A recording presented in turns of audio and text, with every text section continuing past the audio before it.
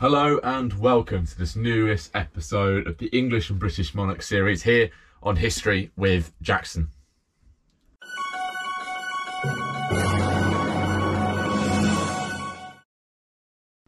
Today we are looking at Richard I's rebellious little brother, King John, and as always we will look at who he was, what his early life was like, what his reign was like, and then we'll bring that all together and analyse his kingship.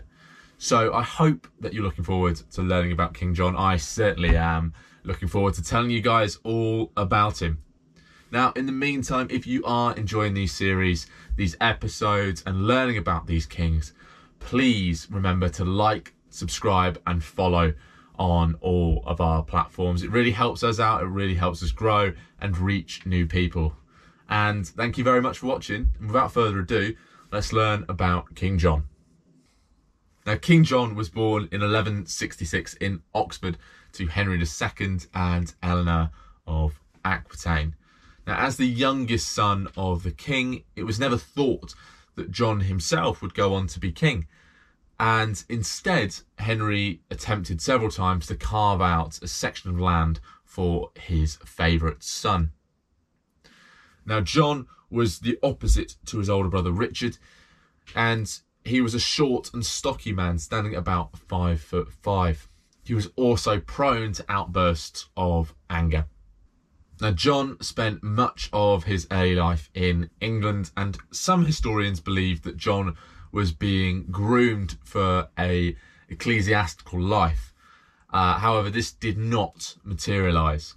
Now, his father, Henry II, constantly tried to carve out some lands for John to either inherit or bestowed these lands upon him. Now, Henry's consistency in trying to ensure John inherited some lands or bestowing some lands upon John was one of the grievances that his other sons brought up against him within the Great Revolt. Now, during the Great Revolt, John stayed with Henry throughout the conflict, whilst his other brothers were supported by their mother. Now, during the Great Revolt, John became his father's favourite son. He was the only son who hadn't rebelled against him in this period.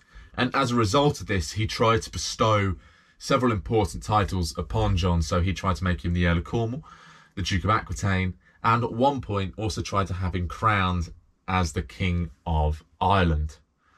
Now, as we've looked at in the past 2 weeks, Henry died after a dispute with Richard. And during this dispute, John initially supported Henry throughout, but he supported Henry until the point that it was very clear that Richard was going to win. Now, the news of John's shock swap in support sent Henry into shock and eventually led to his death. Now, as we looked at last week, John was an irritant for Richard during Richard's reign. Now, during Richard's first absence, whilst he was on crusade, John managed to usurp the regent that had been placed by Richard and appoint himself as the regent in his stead. He also paid for Richard's captures to keep Richard in prison. Now, when Richard returned from his imprisonment on the continent, he was punished by Richard and his lands and powers were taken off him. But for the remaining period of Richard's reign, John stayed very loyal and gained a reputation as a solid military general and helped Richard in his conflicts against France. Now, as Richard died suddenly without an heir, John was thrown into a succession crisis.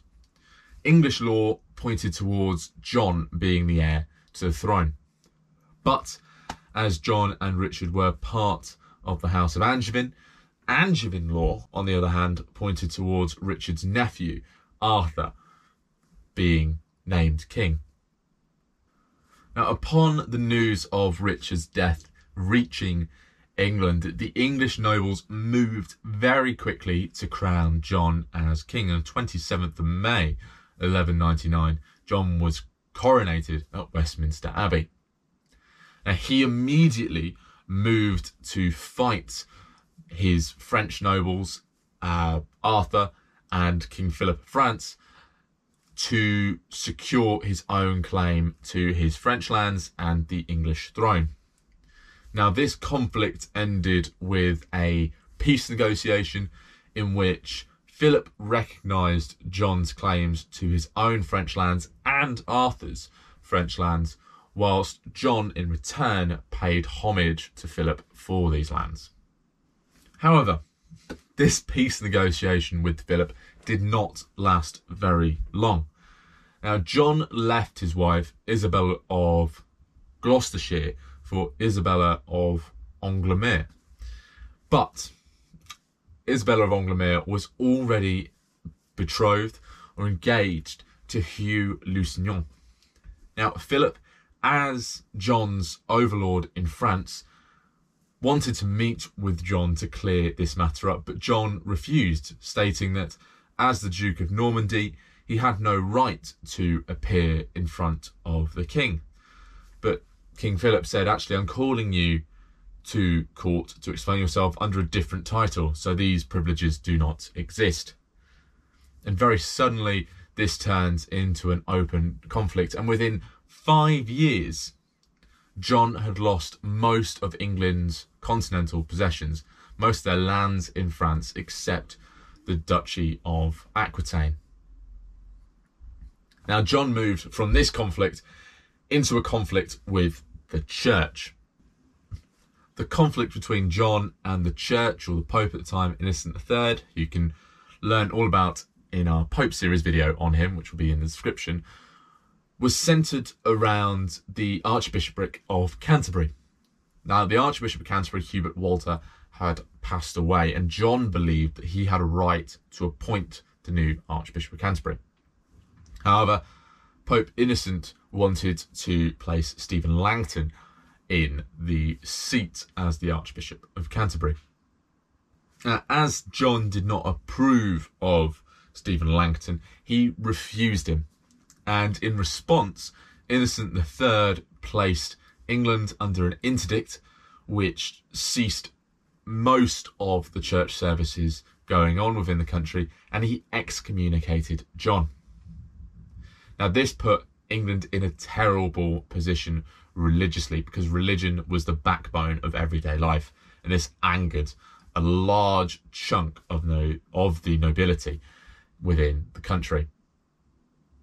Now, John eventually acquiesced, and in response, he not only accepted Stephen Langton, but he also swore fealty to Pope Innocent III, effectively making England a papal fiefdom, making him a vassal of the Pope, which would give England certain religious protections.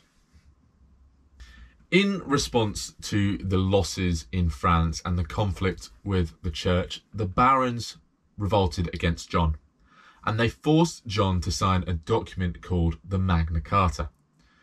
The Magna Carta is now considered one of the most important democratic documents in the world. In this document, the barons laid out a set of grievances against John and aimed to limit his power. They complained about John's powers over wards, his ability to confiscate property, and his control over many barons' children. And John made it very clear that he did not like this document, he did not agree to it, and he felt that it was a limit on his divine right.